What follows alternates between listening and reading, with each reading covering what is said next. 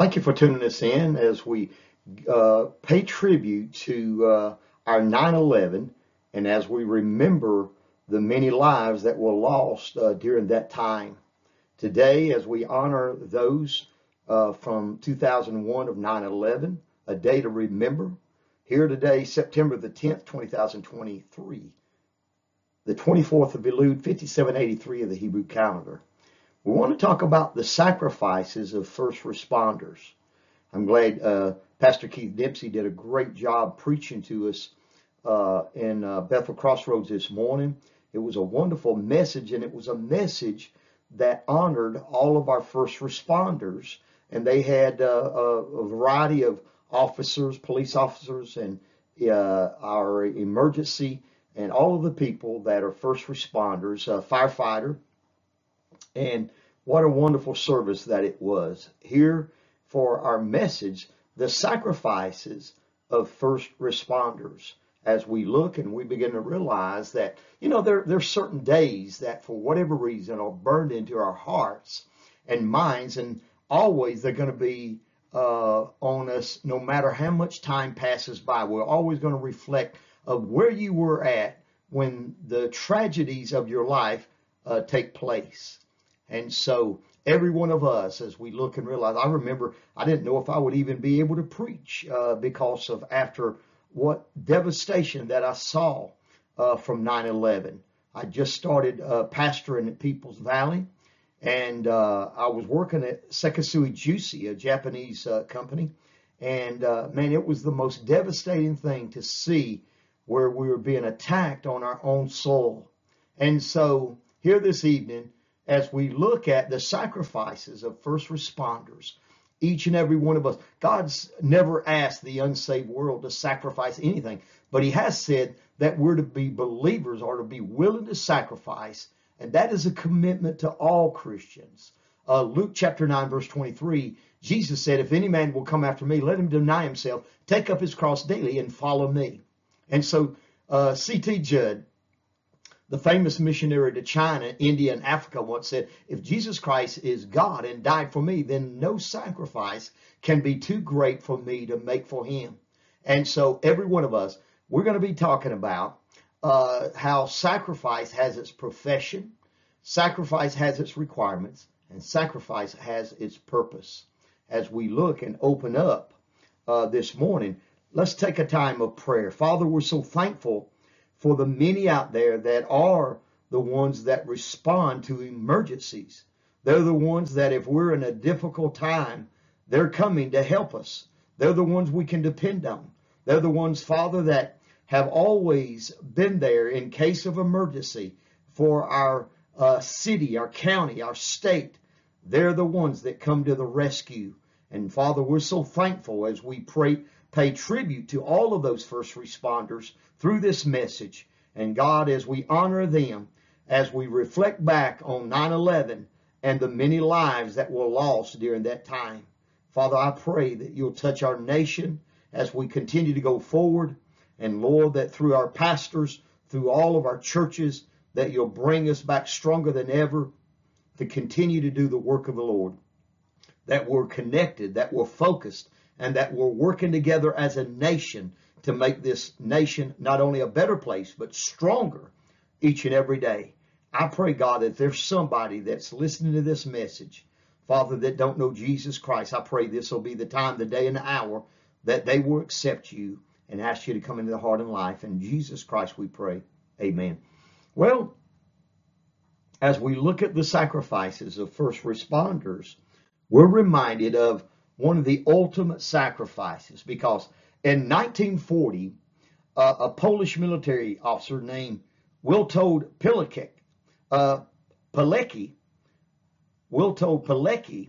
let himself get arrested by the Nazis so that he could be sent to Auschwitz, of one of the concentration camps.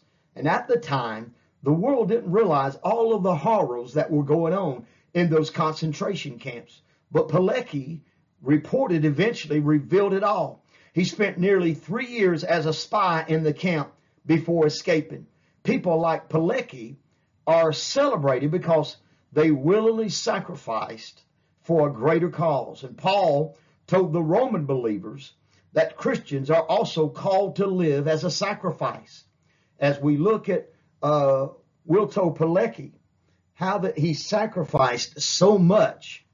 And so one of the things that he said is during the first 3 years at Auschwitz, 2 million people died, and over the next 2 years, 3 million. Can you imagine?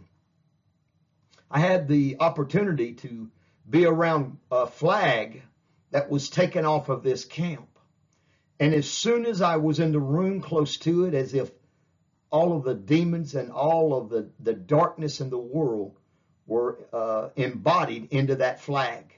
It had their crest upon it as well. And I've never felt such an evil in my presence as I did in that flag.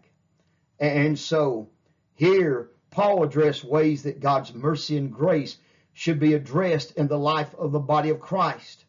And so every one of us, as we look at the sacrifice that has its profession, each and every one of us, the sacrifices of the first responders, one of the first things that we see is sacrifice has its profession. And in this, we begin to look at and begin to realize that there's a devotion that is urged, that we present our bodies to God as a living sacrifice. And so when we look at the Word of God, Paul says, I beseech you, therefore, brethren, by the mercies of God, that you present your bodies a living sacrifice, oh so holy, oh so acceptable unto God, which is your reasonable service. Now, as we look at these verses, especially as we get more and more into them on the day to remember, he tells us, he says, beseech. Other words, it means to comfort. It means to encourage someone. By the mercies of God. Paul had just summarized God's mercies both to the Jews and the Gentiles. And based on that mercy and grace, Paul urged his readers to respond appropriately. Based on that mercy and grace that we're to respond, Paul framed that appropriate response using the language from the Jewish sacrificial system. Paul, as he uses this figuratively, Paul referred to himself as ministering the gospel so that the Gentiles might be accepted by their own sacrifice by the Holy Ghost. And so here we look as he uses the words to qualify the type of sacrifices that we're to offer. He says living, he says holy, he says acceptable unto God. The sacrifice that Paul urged was not one that died as it was given, but one that was being kept offered as long as the person offered it was alive. It meant to be separated from the world, consecrated to God. Such a sacrifice would be pleasing to God. And so here we see that as he translated reasonable service, it's difficult to translate, but he's talking about here that we're to be rational, reasonable. Paul's point seems to be that we're offering our bodies to God as sacrifices that are appropriate to a spiritual worship. And so when we look and we begin to realize that we offer ourselves, amen, that he says your devotion is urged. You present your bodies to God. But also he's talking to us, he says, as we offer ourselves, and be not conformed to this world, but be you transformed by the renewing of your mind, that you may prove what is that good and acceptable and perfect will of God. He says, be not conformed to this world. He says, be transformed. And so here we see the people of profession, those first responders, the people according to verse 1, that brethren, he says, that are mentioned a moment ago. God's call for sacrifice is that not to the world. The only sacrifice he expects from the unsaved man is the sacrifice of his own will. But once we trusted Christ as our Savior, we're no longer our own. We belong to him. And Paul referred to himself as a servant, as a bond slave of Christ. And so we live in a time of easy believism in the world. Very few Christians today understand the word sacrifice. And it's a very little commitment, very little dedication. But there's a whole lot of it. But because as we live, how that we determine the way that which we choose. And so on that day, those first responders were coming out of safety zones into harm's way. And they knew that once they went up those stairs, they were never coming back ever again, because they were sacrificing. They were devoted, and they came there as a people of the profession. Hallelujah. A day to remember. And so here we've got to understand that not only have we been called to salvation, but we've been called to sacrifice. The people of the profession, the people of that profession based on that profession. And so every one of us, when we look and realize that the mercies of God, the basis of our profession is everything God gives to us or does for us is rooted in his mercy. Our salvation, our home in heaven, our provision, our daily blessings, amen. And so it's the Lord's mercies that we're not consumed, because his compassions fail not. They're new every morning. Great is thy faithfulness, amen. Jesus has every right to call us to a life of sacrifice. We owe him. What he has done for us makes me want to sacrifice for him. And so, for the years of the church and all of the struggles that goes on, I wonder how many people really know what sacrifice is all about. When I went on the mission field, boy, we sacrificed. When we went into community, every one of us gave up our own water for those kids to drink.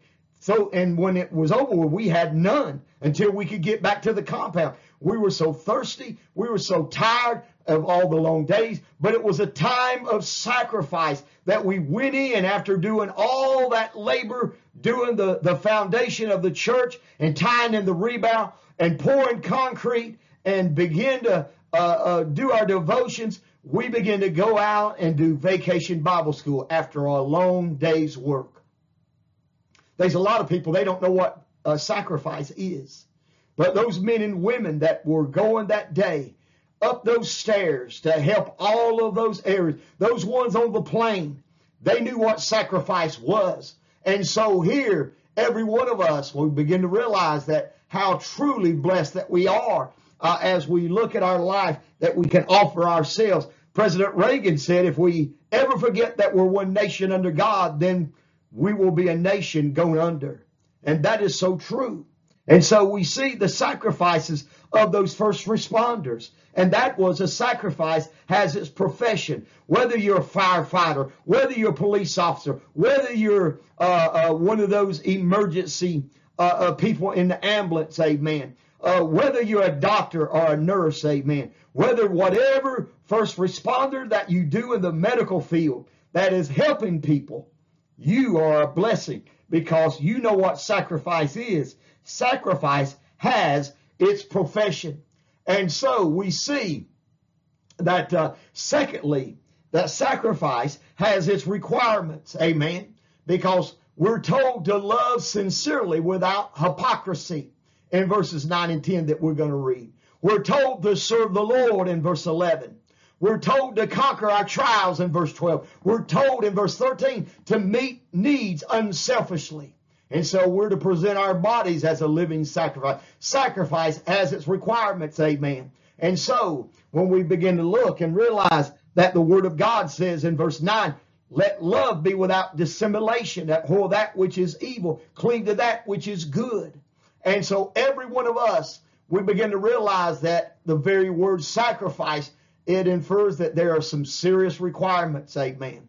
And that is, first, our bodies are to be presented in a holy manner. Amen. And so I'm glad that Paul said in 1 Thessalonians chapter 4, verse 7, he says, for God hath not called us unto uncleanness, but unto holiness. And so I'm glad that we've got to live faithfully. Let love be without dissimulation. Abhor that which is evil. Cleave to that which is good. Amen. But I'm glad also that he tells us as our social actions. Amen. Every one of us, he says, be kindly affectionate one to another with brotherly love and honoring, preferring one another. How in the world are we able to do this sometimes? How are we able to go forward and to be able to be kindly toward the many that don't want to be kind? How many police officers have really had to, somebody that was a criminal that had done something, but they still had to take care of them and take them to the hospital and take care of their needs and meet their needs because that is the only person that they've got that's looking out for them. And so we live authentically. Amen. That we live faithfully is what he's talking about. Let love be without dissimulation. After dealing with the use of gifts within the church, Paul turned his attention to the topic of love. And brother, if you're a first responder, there's got to be some love somewhere in you. Jesus ranked the love of God and the love of the neighbor as the most important commandments in Mark chapter 12, verses 30 and 31. And the love that the believers had for one another was the sign by which the world would know that they were Jesus' disciples. That was a sign by which every one of us were the ones that belong under salvation, that have been changed by the blood shed on the cross of Calvary. Paul assumed that Christians would love since the love of God is shed abroad in our hearts by the Holy Spirit. And so the believers in Rome were urged to make sure this love was without dissimulation. In other words, love must be more than a pretense or an outward action that does not reflect the nature of God. Paul followed up two more exhortations. He said, abhor that which is evil and cleave to that which is good. And so, abhor was used to express the exceptionally harsh emotion. Believers are to strongly reject anything God's word said is evil. And so the good to which believers are to cling probably echoes good and acceptable and perfect will of God. Amen. And so Paul unpacked a genuine love that looks like the qualities that Paul would give to a list of the fruit of the Spirit over in the book of Galatians chapter 5 verses 23 and 22, and how that list would go on. Amen. Many of us have no idea what it's like to be a first responder. Sometimes you go out and you don't even know if you're coming back home after you leave out. And so we realize that love, with respect to brotherly love, that we warmly are to be devoted to each other. Genuine love, that's a devotion and affection that we should have for one another. Growing out of the genuine affection for one another, believers are called on to honor and to prefer one another. Amen. And so rather than seek recognition or favored positions, amen, genuine love will lead believers to work diligently at praising the achievement of others. Hallelujah. And so here we begin to look and we realize that as we go on in verse 11 of our social actions, of our spiritual actions, that we're to live faithfully. He says, not slothful in business, fervent in spirit, serving the Lord.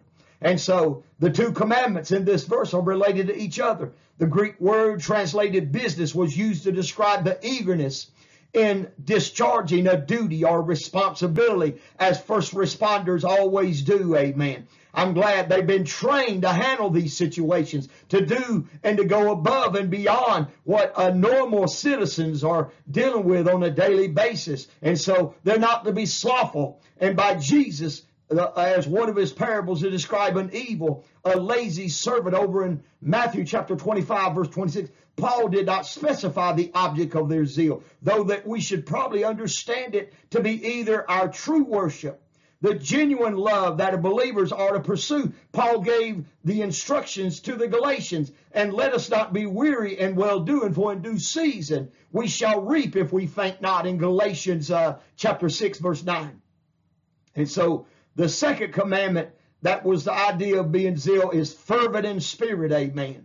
As it translated literally to mean boil, or to, as it was used in Acts to describe Apollos, that referred to as spiritual fervor, that it referred to being fervent in the Holy Spirit. Assuming that Paul was referring to the Holy Spirit, that we could paraphrase his command, be set on fire by the Holy Spirit. And the command in this as well was that we're to be seen as a correction to the unbridled enthusiasm for the Spirit that leads to the kind of grandstanding as going in into the church at Corinth that Paul sought was to be expressed in the service to God.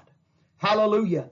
Not slothful in business, fervent in spirit, serving the Lord. Hallelujah. But he says, rejoicing in hope, patient in tribulation, continuing instant in prayer. Amen. Boy, I'm glad each and every one of us that when we look and we begin to realize that the exhortations on this verse, that flow from first to last as believers. We're called to rejoice in hope. Man, that ought to make somebody shout. Because if you ain't got no hope, you ain't got nothing. But praise God, Paul had earlier urged believers to rejoice with him, to rejoice in hope, the glory of God, back in Romans chapter 5, amen. And believers are able to rejoice because of the hope of our salvation and our glorious inheritance one of these days, amen. And so the path to the final manifestation, amen, that every one of us of God's glory, hallelujah, is filled with suffering sometimes. You're going to have some ups and you're going to have some downs.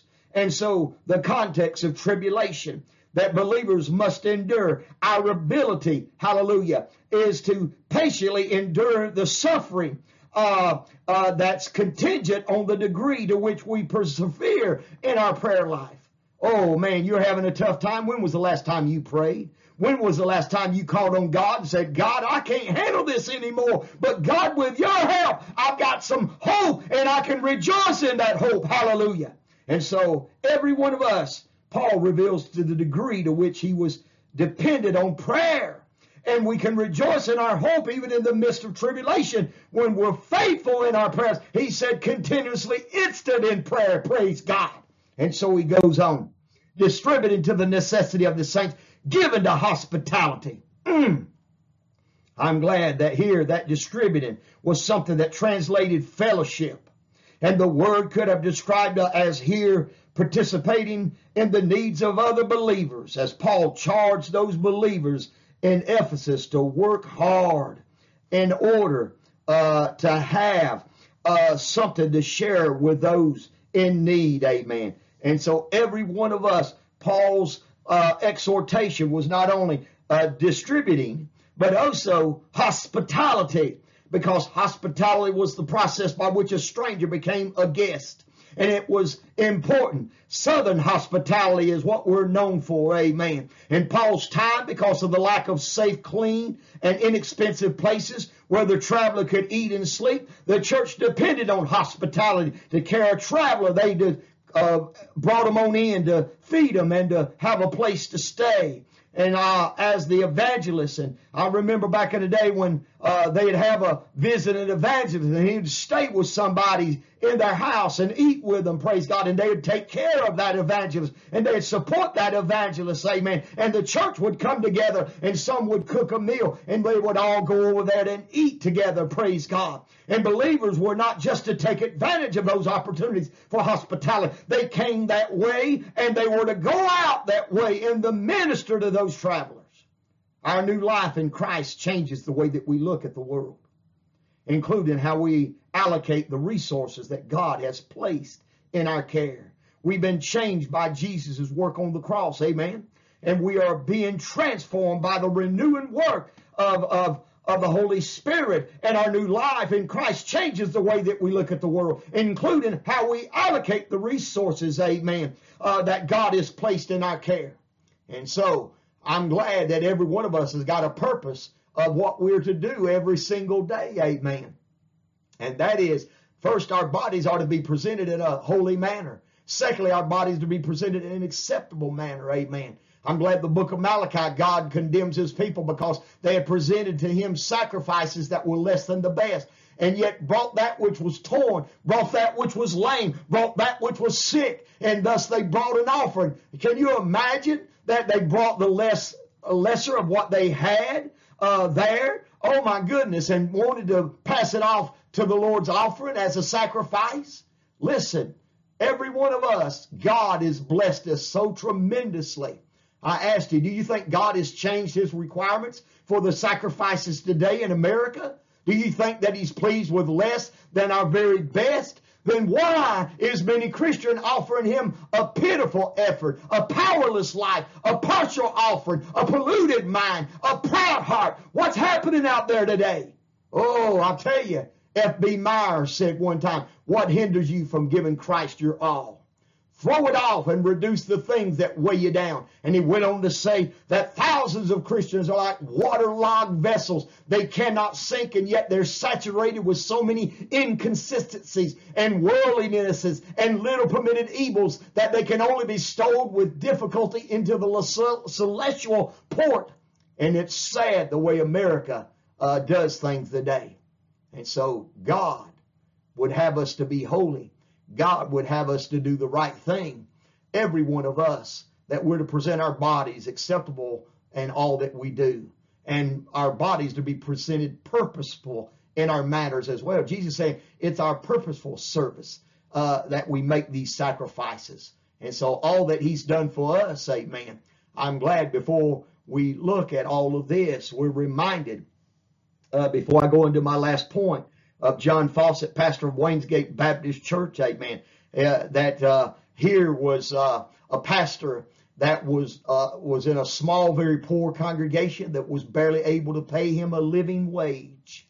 And since he was talented, since he was a dynamic preacher, he eventually received an offer to be a pastor of a large, affluent church in London. It was a great opportunity for him, but it presented a problem. He dearly loved that congregation in Waynesgate, and it was breaking him and his wife's heart to leave. And after him and his wife had packed away all their belongings, members of the congregation came to see him off. During that tearful farewell, Mary Fawcett said to her husband, "John, I cannot bear to say goodbye." And he thought for a moment. He said, "Neither can I. These are our people. These are our family. Here we will stay no matter what the cost." And they unpacked the wagon. And John Fawcett spent his entire 54-year ministry serving this one church. Years later, as he reflected on his decision to stay, he wrote these words. He said, "Before our Father's throne, we pour out our ardent prayers. Our fears, our hopes, our aims are one. Our comforts and our cares," unquote. You know what? When we look at these words and all that he said, oh, I tell you, the thing that binds our hearts in Christian love and fellowship, our minds, God the Father, God the Son, God the Holy Spirit dwell in unity. Amen. And in that unity, John Fawcett was saying that when we live together with one another in unity, it's like heaven on earth. I'm glad one of my sayings when at People's Valley that I'd left from after almost 22 years was this, and I got it when I was in seminary. Together we're becoming one spirit. And the reason that the Lord gave me that for that church and that motto is because if you don't have unity, you don't have nothing. If you don't have the body of Christ that will stick together and agree on together, doesn't matter about politics when it comes to the body of Christ. It doesn't matter about government when it comes to the body of Christ. We stick together. We're unified. And that's the only way that you can overcome the devil and the enemy that comes against the people of God. Hallelujah. You've got to have a unity. You've got to have a togetherness. And sacrifice has its profession. And I'm telling you, every one of you, that when we look at our lives today, that the sacrifices of our first responders are what they do. Amen. That it has its profession in verses 1 and 2, 9 and 13, its requirements. But lastly, sacrifice has its purpose in verses 14 down to verse 18 that we see. Bless them which persecute you. Bless and curse not. And so when we look, Paul turned the attention from a proper perspective on life within the body to the proper way to relate to outsiders. Paul admonished believers to bless them which persecute you. You bless and you curse not. And so to bless someone is to call down God's gracious action in that person's life. Amen. To curse someone is to call on God to punish that person, especially by bringing disaster upon him or her. And so we have no record of any state-sponsored persecution against the Christians in Rome at the time Paul wrote this letter. So Paul must have been addressing the exclusive and the pressure that was often part of the daily life for a Christian, because on his missionary journeys, Paul often part of the daily life for the church as a missionary encountered persecution. And so Paul's advice echoes the words of Jesus. Love your enemies. Bless them that curse you. Do good to them that hate you. And pray for them which despitefully use you and persecute you. In Matthew chapter 5, verse 44. Boy, I've had people leave things on my answer machine that was totally nasty in days past. Boy, I tell you, a lot of people, they don't know what it's like to be a servant. They don't know what it's like to be a first responder. Oh, but I'm glad what Brother Keith Dempsey said, that Jesus is our first responder. I told Brother Pastor Keith later, I said, man, that was a great message, man. Because he said, Jesus is our first responder. And I'm glad that he was. He went to the cross and responded to our needs. And man, I told him, man, that's a great message. And so every one of us, believers who are sensitive to the joys and the sorrows of fellow believers, ensure a sense of intimacy that spells well not only to those that in their bodies that we keep on rejoicing, because some of us are going to have some really tough days. Some of us are going to have some really tough times that we're going to go through. And so we're going to need somebody that's going to respond on our behalf. And we've got to be at peace about that. And so every one of us, when we look and we begin to realize that God wants to give us the very best, and he did when he went on the cross of Calvary. He was that first responder, as Pastor Keith said. And so it pays no attention to the pain and the hurt in the life of a brother or sister, because Paul made a similar point that when addressing the Corinthians, whether one member suffer, all the members suffer with it. Or one member be honored, all the members rejoice with it. In 1 Corinthians chapter 12, verse 26. Bless them which persecute you, and bless and curse not. Rejoice with them that do rejoice. Weep with them that weep. And be of the same mind one toward another. Mind not high things, but condescend to men of low estate. Be not wise in your own conceits. And so, every one of us, be of the same mind one to another. Here is used to call the Philippian believers to think the same way, because the goal is not to agree on every point, but to approach each issue with a renewed mind, sensitive to the needs of others. The biggest obstacle to this type of mindset is pride, because he says, mind, not high things. The phrase is translated, don't be social climbers. Rather, Paul urged believers to condescend to men of low estate. And so he's talking about every one of us to accommodate the situation or the circumstance that we're placed in the responsibility on the believer, whatever it is, that we would be there to help them, to be a responder to them in their less fortunate times, amen. The attitude that will keep us from thinking more of ourselves than we ought to think of ourselves, amen. And so I thank God. He goes on in verse 17, recompense to no man evil for evil, provide things honest in the sight of all men. And so Paul turned an eye toward the believer's attitude toward outsiders, because the call is to forego retaliation. Can be found in several places in the New Testament. Paul gave us a similar instruction to the Christians in Thessalonica. See that none render evil for evil unto any man, but ever follow that which is good, both among yourselves and to all men, in 1 Thessalonians chapter 5, verse 15. And so these teachings echo Jesus' instructions in the Sermon on the Mount. Rather than insisting on an eye for an eye, believers were told not to resist someone's doing evil to them. But the counterpoint to refusing to retaliate is the positive command to think of others. Provide things honest in the sight of all men, he says.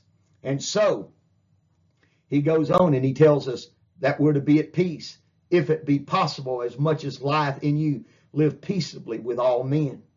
And so here, every one of us, as we try to do that, as Paul acknowledged the hostility of a part of living the Christian life, and that hostility will be beyond the control of the believer. But Paul warned believers not to use that tension as an excuse to create more tension. Believers are to do everything within their power to live peaceably with all men, amen. And so we're to focus that attention. And so water, it is heated. It becomes turbulent. and it gives up its dissolved air in the form of bubbles. And then the intermolecule hydrogen bonds begin to break apart, and the molecules of water change from liquid to vapor form. And so as that happens, the vapor condensates into the water vapor bubbles, escaping into the atmosphere until the force of the atmosphere is caused by gravity is overcome and the bubbles escaping, and it aids to the turbulence of the water. And we call this ever-increasing turbulence bringing water to a rolling boil. Well, you know what? Every one of us, when we look at our lives, is it possible, as much as possible, that we, life in you, live peaceably with all men? And so, bless those that persecute you, in verse 14, he said. Show genuine interest in the experiences of men. Seek harmony and associate with the lowly, in verse 16. Live above reproach, in verse 17. But lastly, live at peace with all, he's saying. And so, every one of us, the danger in conforming is to be not conformed to this world, amen. And so, our text, as we look and as we get ready to go our separate ways, I want to give you an application to all of this that we see. And that application is, how can we strengthen our commitment to unity? Together we're becoming one spirit. We need to make sure that we're all moving in the same direction. Which direction am I talking about?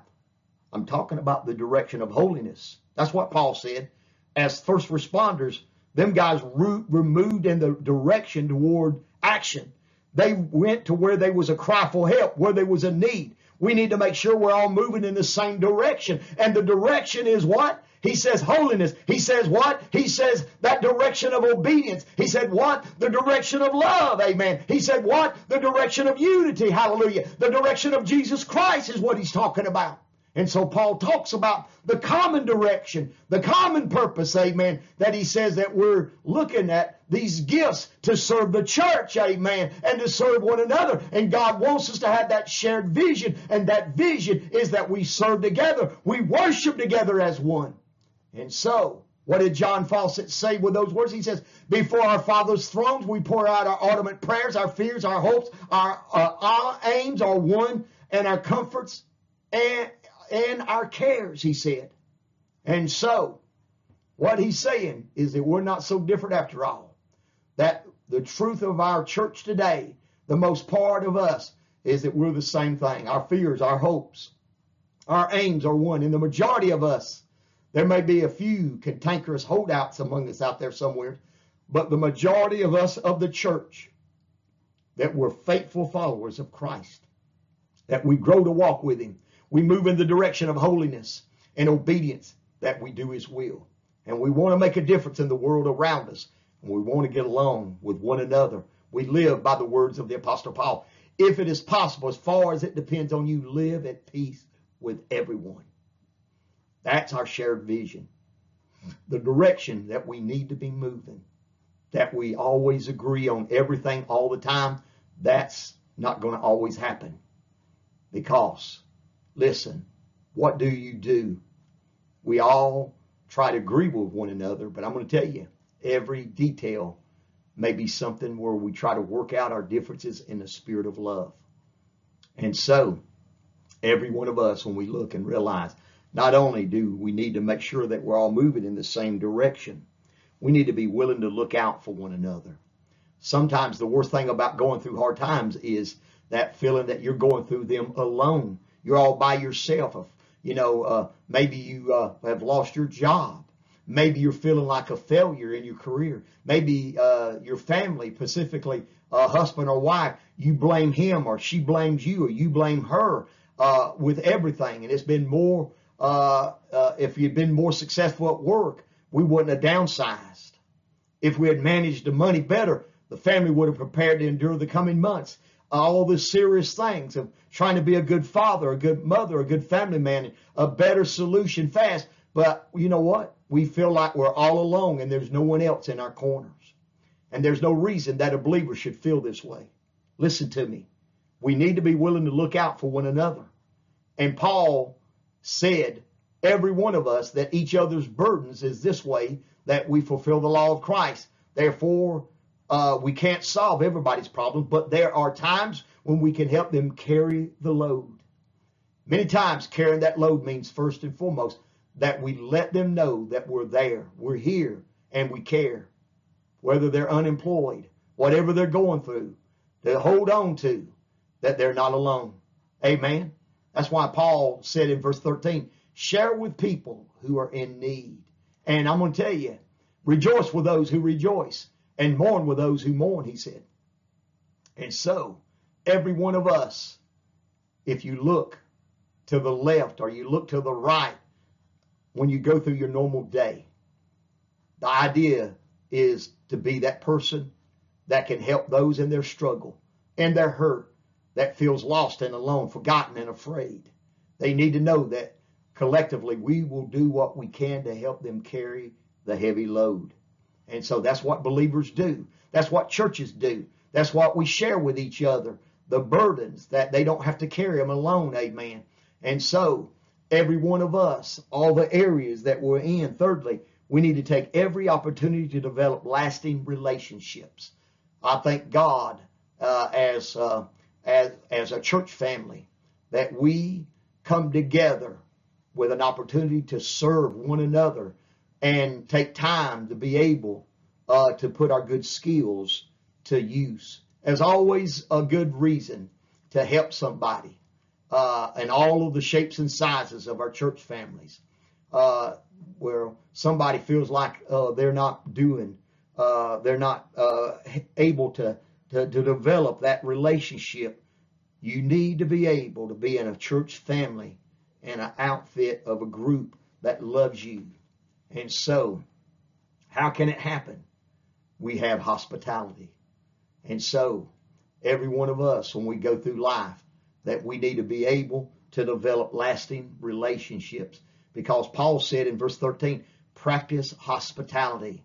And that includes welcoming others into your home, welcoming others into our home within those four walls. It can begin with a simple habit. When you see someone you don't know and you don't know that they're new, you go over to them in the service and you sit on that side of the room only just to say, hi, I don't know you yet, but my name is so-and-so.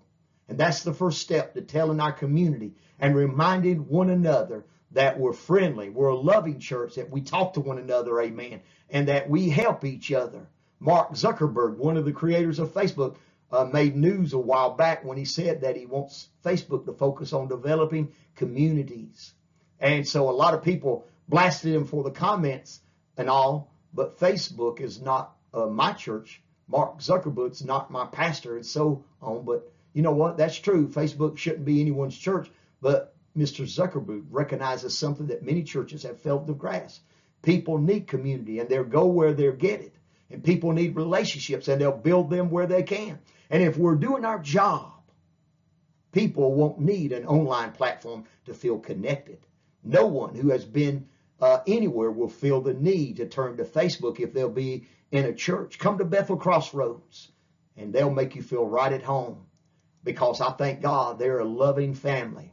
Go to a church and try out the one down on the corner somewhere. Our goal is to live out our faith as Paul challenged us, because in verse 10 he said, be devoted to one another in brotherly love. Honor one another above ourselves. We want our neighborhood. We want our community. We want our cities to know that this is what we're about. We're committed to building deep-hearted relationships with one another that'll last a lifetime.